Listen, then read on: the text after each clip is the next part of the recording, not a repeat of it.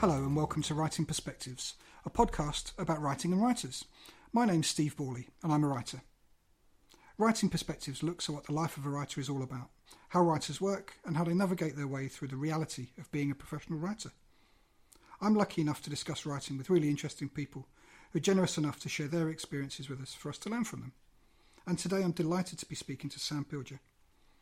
Sam studied at the University of Sussex, England, and after graduating in American Studies, he's gone on to establish himself as one of the most intelligent and insightful sports writers working today.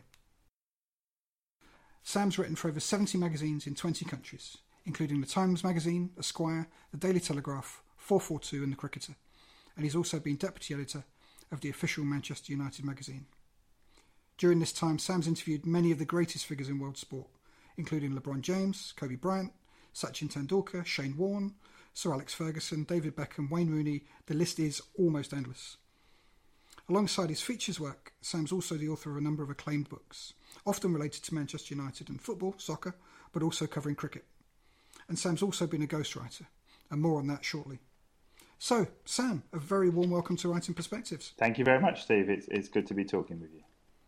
I appreciate you giving up your time to talk to us today. So, can I start by talking to you about your magazine features career? A lot of your writing has been interviewing. As I listed at the start, there are often some absolutely stellar names. How do you approach an interview? I think you start with thinking, well, what do you want to know? What do the readers want to know? What's the most interesting thing you can glean from the person you're interviewing? But also, very importantly, not ask them the same questions they've been asked before, because one of the rules really, and it's not my rule, it's a common sense rule I've heard other writers say, is don't ask a question you can find out from somewhere else. Ask questions you don't know the answers to. Sometimes you may ask questions you do know the answers to get them talking and to lead them in a certain direction. But certainly you shouldn't ask, what did your mother do as a job, and where did you live until this age, and these sort of things, because frankly you can find that out elsewhere. You need to get original new copy that nobody's read before. Yeah, and when you're approaching an interview like that, and I mean that's really really interesting about asking original questions, and I guess actually as time's progressed, with the advent of Google and Wikipedia and so on, I guess that makes that more of a challenge than perhaps it used to be. But when you're doing an interview, what do you think you owe the interviewee? That's a good question. To be fair, to listen, but not to interrupt, I suppose. I suppose the truth is, we can look at it very romantically, but I have to be honest, when I'm doing an interview, it's and this might sound harsh, but it's a transaction, and I have a clock ticking in my head the whole time. So as much as I would love, and it can happen, and it's happened many times, a lovely hour or hour plus, or for there to be no limits. But unfortunately, the profile of people I interview or have interviewed in the past, there's always a limit. You go into a room, you have half an hour, you have 45 minutes. Last interview I did a couple of months ago with the former England and Arsenal player Tony Adams. I had an hour with him, which was fantastic, and that's a good amount of time that you're not clock watching. But the truth is, most interviews I do, there's a tick-tock in the back of my head. I wish it wasn't the case, but it is. These are famous, busy people, and you're never given 2-3 hours. Certainly not in sports field. You're like, an hour with Tony Adams was fantastic. I arrived at the interview thinking, if I get half an hour, it'll be okay. And they said, oh, is an hour okay? So that was great, but often, so sometimes you don't allow the conversation to develop as it might do, because you come with a list of areas of questions, and you feel you've got to sometimes hurry them through it, and sometimes get to the questions you want to ask, because obviously there's the classic icebreakers, and if you've got difficult questions, you leave them a bit later. I mean, I've never had an interviewee storm out or I mean, I have had interviews cut short, but that's not so much because of the questions I've asked. I interviewed Michael Owen, and I had half an hour. I was promised half an hour with him. This is when he was at the peak of his powers at Liverpool in England, and half an hour suddenly turned into 12 minutes. So that, you know, I'm always aware of that. I might have been promised half an hour, but it could get shorter. So I don't know. I mean, it's a good question. What do I owe them? I don't know really. Frankly, you know, I'm being selfish. It's not about them; it's about me. And I've come, you know, to get some copy, to get some words, and that's the most important thing, because, you know, for my readers or the magazine or the people who have commissioned me. But, you know, to be fair, to listen and you know, well, I think we go back to what before, to ask interesting questions, because the worst thing is, and, you know, it's probably happened now and again, especially when you do interviews face to face, is, you know, you can see them not roll their eyes, but, oh, I've been asked that before. So, and sometimes you can't avoid it. And, you know, people have interviewed before, Bobby Charlton, George Best. The beauty about those guys is they must have been asked, you know, about the 1966 World Cup or 68 European Cup. And yet the gusto and the enthusiasm they talked about those things is just wonderful, made them special people. But, you know, there are people who sort of, you know, don't want to be asked certain things, even if it's the most obvious thing. So ask interesting, original questions. Great stuff. Yeah, I guess that must be, the interviewer's greatest fear, or the challenge is to find that original and angle, and particularly, I guess, hard if somebody's famous for one particular thing or one moment or one instance or one moment in time, which often happens in sport, I guess. And trying to move beyond that. Yeah, well, I mean, sometimes it's you know, I remember, and I think he's come out the other side of it, but Ole Gunnar Solskjaer, who scored the dramatic winning goal for Manchester United in the 1999 Champions League final. There was a period of time, not that long afterwards, where he didn't want to talk about it, and he wouldn't talk about it, and sort of would sigh and roll his eyes. And you think, hang on, you've lived everybody's dreams. Certainly you want to talk about. I remember, this is going back a bit, Paul Rideout, who scored the FA Cup final winner against United in 1995 for Everton, you know, was, oh, boring. Oh, I've got to talk about that again. You think, well, hang on, you've lived people's dreams. You owe it to people to talk about it. But I can sympathise in a way. I suppose it's like the pop star who has to sing, their hit record for the 55,000th time. So, you know, it's about coming from other angles and trying to think on your feet and trying to be original. So coming out of your interviews and features work that you did, you got the opportunity to ghostwrite, and you ghostwrote a book we'll talk about that perhaps, Gary and Phil Neville, the brothers who played for Manchester United and England. So they were high-profile people with an interesting story to tell. Can you tell us a bit about that experience? Yeah, absolutely. I mean, I've done a lot of ghostwriting over the years with, as you say, I mean, I've done columns with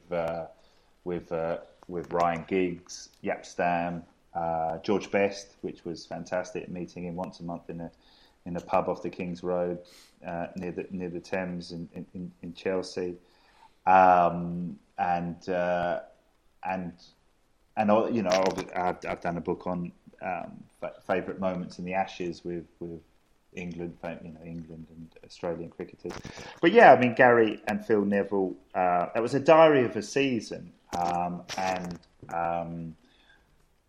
unfortunately, it was the 97-98 season, which climaxed in the World Cup, and United didn't win anything, and Phil Neville didn't get picked for the World Cup squad, even though the night before the squad was announced, he said he felt a bit nervous. He wasn't, and I said, "Oh, don't worry, you'll be fine. There's nothing to worry about." And the next day, I was proved wrong.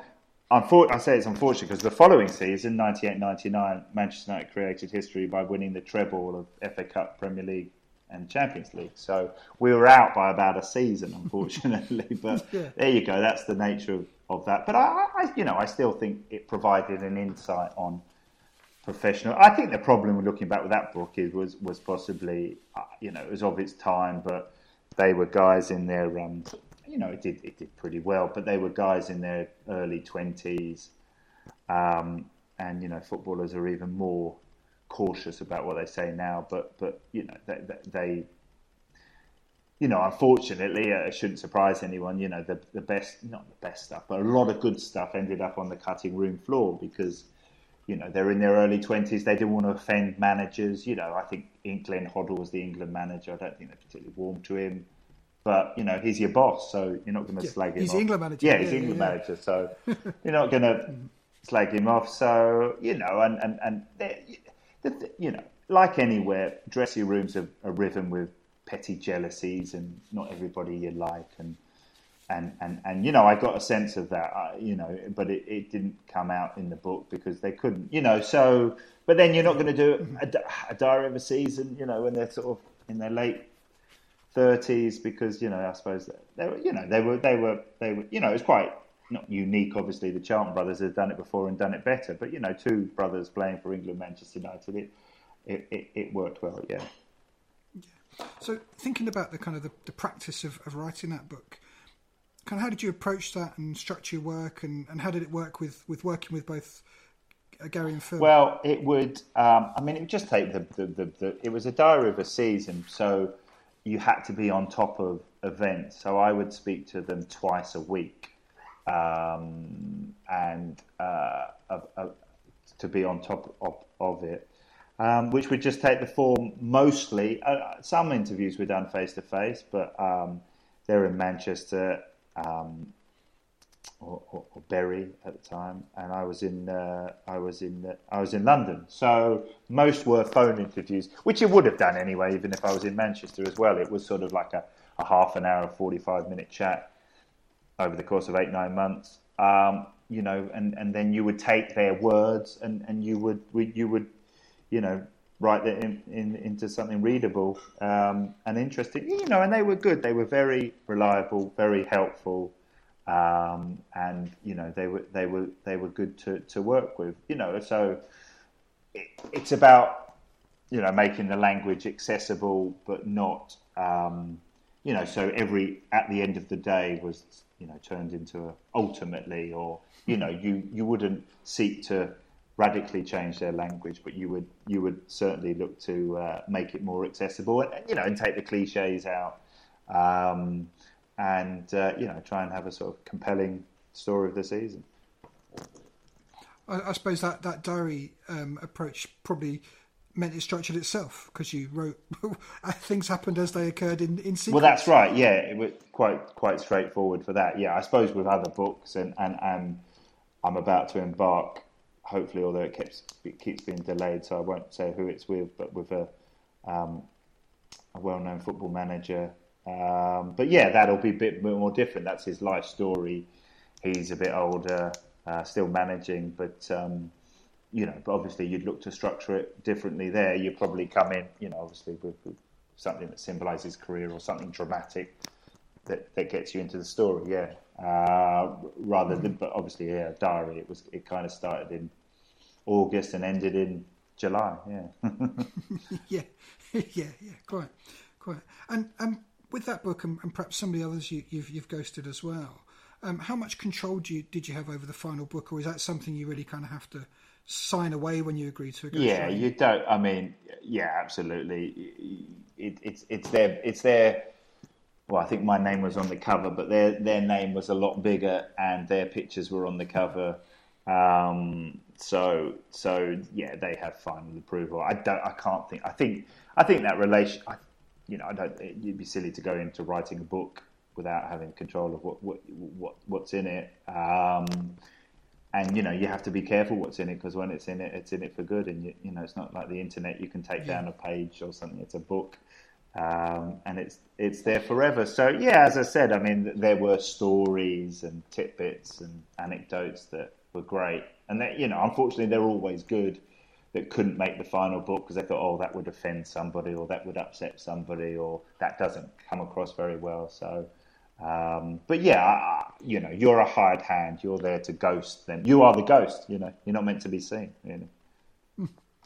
Yeah. That's right. Yeah, and but I guess possibly the upside is you probably had less of the usual authorial hard work of doing the promotion. Well, yes, you're right. You're right. I mean, I did go along to a few events. Memorably, I remember Sky Sports interviewed Gary at the event. It was the same autumn that books by also Ron Atkinson and Glenn Hoddle came out, and so it kind of, I wouldn't say overshadowed, maybe to an extent, but Glenn Hoddle's had caused a lot of controversy. I think he had done a World Cup diary and spoken out of turn about players. Or see, this is the thing. He said something interesting, and it became a controversy. But I remember being at the launch with sort of out of camera with Gary Neville, and they sort of said, "Oh, Ron Atkinson said this in his book, and Glenn Hoddle said this in your book. You know, what's the most interesting or revealing thing in your book?" And Gary, live on Sky Sports, went, "Nothing." So I was like, "Oh, well, cheers, Gary." But I mean, I can understand he didn't want to, say, "Oh, yeah, it's full of scandal." Yeah, but so that. But no, it did okay. Yeah, good stuff. So obviously that is you just beautifully explained. Collaborative process when you're ghostwriting. You've also published a number of books under your own name in collaboration with other writers. Can you tell us about that and how you make that work? Well, I suppose. I mean, actually, the Neville Brothers book was done with another writer, Justin Barnes, who remains one of my closest and best friends to this day. I mean, nearly 20 years after we did that book together, we did a few other books. They were sort of all, like that with another writer who's no longer a writer, who's a teacher now, a guy called Rob Whiteman, who remains a friend too. We did a book where we wrote a chapter each of, as I mentioned before, called The Match of My Life, with 14 chapters on each of them with an Australian or an English cricketer talking about the match of their life in the Ashes. So that was quite easy because it's been reprinted with 2 extra ones that I did. So the original one, Rob did 6 chapters and I did 6 chapters, and we sort of picked players we wanted to speak to, or it just sort of worked out naturally. So that was quite easy to do for that book. So that sounds like it was kind of a upfront division of labour rather than a kind of jointly working. Well, that's right. Yeah, it was very easy. It was all. There were 12 chapters. I did 6. He did 6. They didn't overlap. They were, self-contained stories about about a cricketer's match of their lives. So yeah, we worked together to promote it and to chase the cricketers and get them on board and various things like that. But the actual writing process, no, we did that separate. One of the other things I think has been interesting about your career, Sam, is you've had a number of books commissioned. Sounds terrific when somebody comes and says, "Can I pay you to write a book?" But what's that process like? For you as an author or for you as a writer, are there different pressures to when you're kicking off your own work? And is it more kind of freeing or is it more pressured? Well, I have to be honest. Yeah, I mean, I know friends of mine and will take a punt and write something and hope it's published. I have to say, in terms of books and largely with feature writing as well, I want to know maybe I'm not taking a risk, but I want to know it's a sure thing. I want to know I'll be paid at the end of it, and and there's no risk involved, and I'm not going to spend a lot of time working on something that's not going to pay me. Again, that doesn't sound very romantic, and maybe by being freelance, I might have more of the time for that. But as much as you think you might, you don't. Certainly with me, I know other friends of mine and writers have spent a lot of times on things that don't pay well and hope it will lead to other things. But no, in terms of the books, and people have approached me and said, will you write a book about this? This is the fee and this is what we'll pay you, which is great. But yeah, I don't think I could spend days and weeks writing something that I didn't know would be published and I'd see some money for. But of course, great works of fiction and non-fiction have been done without that that guarantee at the end. And thankfully, people do take on risks. I have to say, in my career, I haven't, by and large. And when you've been commissioned and you're working with your editor, I guess is probably the key relationship with the publisher. How does that relationship work for a commission? I suppose you have to sort of check your ego at the door. Really, you have to. I have to say, in 20, 21 years of writing, by and large, my work isn't really greatly changed, which is always nice. I mean, all writers have got egos, of course, or most of us have, not just writers. And the first thing you do, one of the first things you do when you see a commission, you see a piece published, rather, is you read through to see what's been changed, what's been moved. And I have to, unfortunately, I think actually in 21 years, only one piece was completely rewritten. It was with an Australian cricketer, and they just did not like it. And I rewrote it about 2 or 3 times, and it was quite a mundane cricketer, and I tried to make the most of it, but he just wanted something more. He just wanted something better. He just didn't like it, it was radically rewritten and under somebody else's byline, and my name was stuck at the bottom. Additional reporting by. But I remember that because in 21 years, that's the only time. I have to say I'm fortunate that 99% of my work has sort of remained largely untouched. And, and sometimes when you do these things, you think, oh, well, that's good. That's an improvement. In terms of books and editors, they'll suggest things or ways to improve. And, you never know everything, and you're never always right. So I'm open to that, especially if you think, oh, yeah, that worked. Yeah, that was a good idea. Yeah, I think when I've been speaking to other writers, kind of irrespective of the form, whether it's fiction or non-fiction, I think that when you first start out writing, you think that, you sit back at the end of creating something and you've written a magnum opus and you think it's marvellous and no one dare come within 100 yards of it. But actually, as people work with professional editors that really understand their business, you do get a lot of value, and you do get a lot out of listening to a good editor who can really help you develop your work. Oh yeah, absolutely. Yeah, that's why the position exists, because it's a filter through your words, and I know that editors have a huge role to play, and to make improvements, and a few times I think, oh, why have they done that? That's changed it. I'm not keen on that, but most of the time, any change is certainly for the better. Great stuff. So another experience you've had that I'd really like to ask you about is some writing you've done for computer games. As I understand, you've written for the really globally popular FIFA games that certainly I've seen played in this house on PlayStations and Xboxes time and time again. Yeah, what was that like as both a creative challenge and as a kind of commission? Well, I mean that was quite enjoyable. I mean, it's funny. It's a few years ago now when they were still FIFA, but it wasn't quite as hugely popular as it now. And I mean, my son is 12, and I think he's probably in the next room playing it as we speak.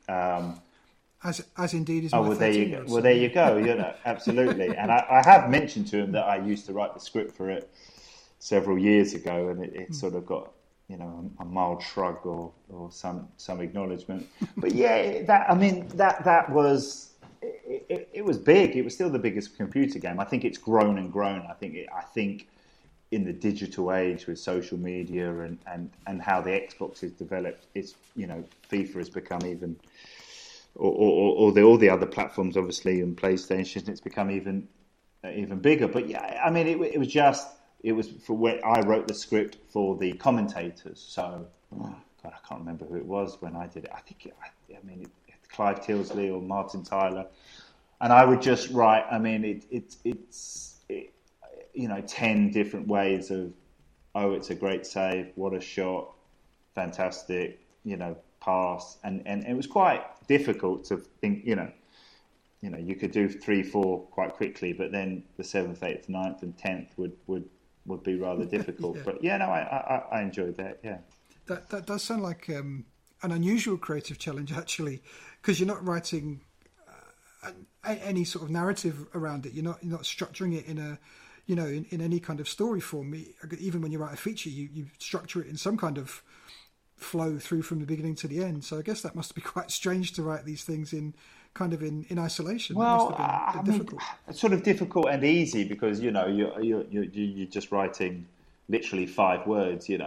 Oh, he's tipped it over. What a save! Yeah, I mean, yeah. But trust me, they were better than that. But it wasn't. You didn't. It was literally just a sentence or a few words, so you didn't have to build anything around. But yeah, I did that for 3 or 4 editions of the game, and it was quite fun, quite different. Yeah, excellent. Yeah, because I know there are other writers that I know that also write the story elements for perhaps more of your kind of fantasy role playing type games, and have also written some of the spin-off creative sort of fictional works based on the characters as well, which is kind of part of the universe of these things. And I think it's possibly an area where there's a growing need for writers and storytellers of all sorts. I think it's probably going to be more of that for writers coming up. I guess if I take something out of this, it's the fact to keep your ears open as a professional writer or as an aspiring writer, because there may well be some good opportunities. Yes, no, absolutely, yep, I agree. Excellent, Sam. Well, it's been great talking to you this evening. I always like to finish up by asking what advice my guests would give an aspiring writer. So, Sam, over to you. What advice would you give? Yeah, it's funny because I did at my son's secondary school a couple of weeks ago a careers fair where I sat there behind a table as a sports writer, and in fact they were in year 9. They were 14, and unsurprisingly, most of them didn't know what they wanted to do. But I found it very interesting that it has changed enormously since.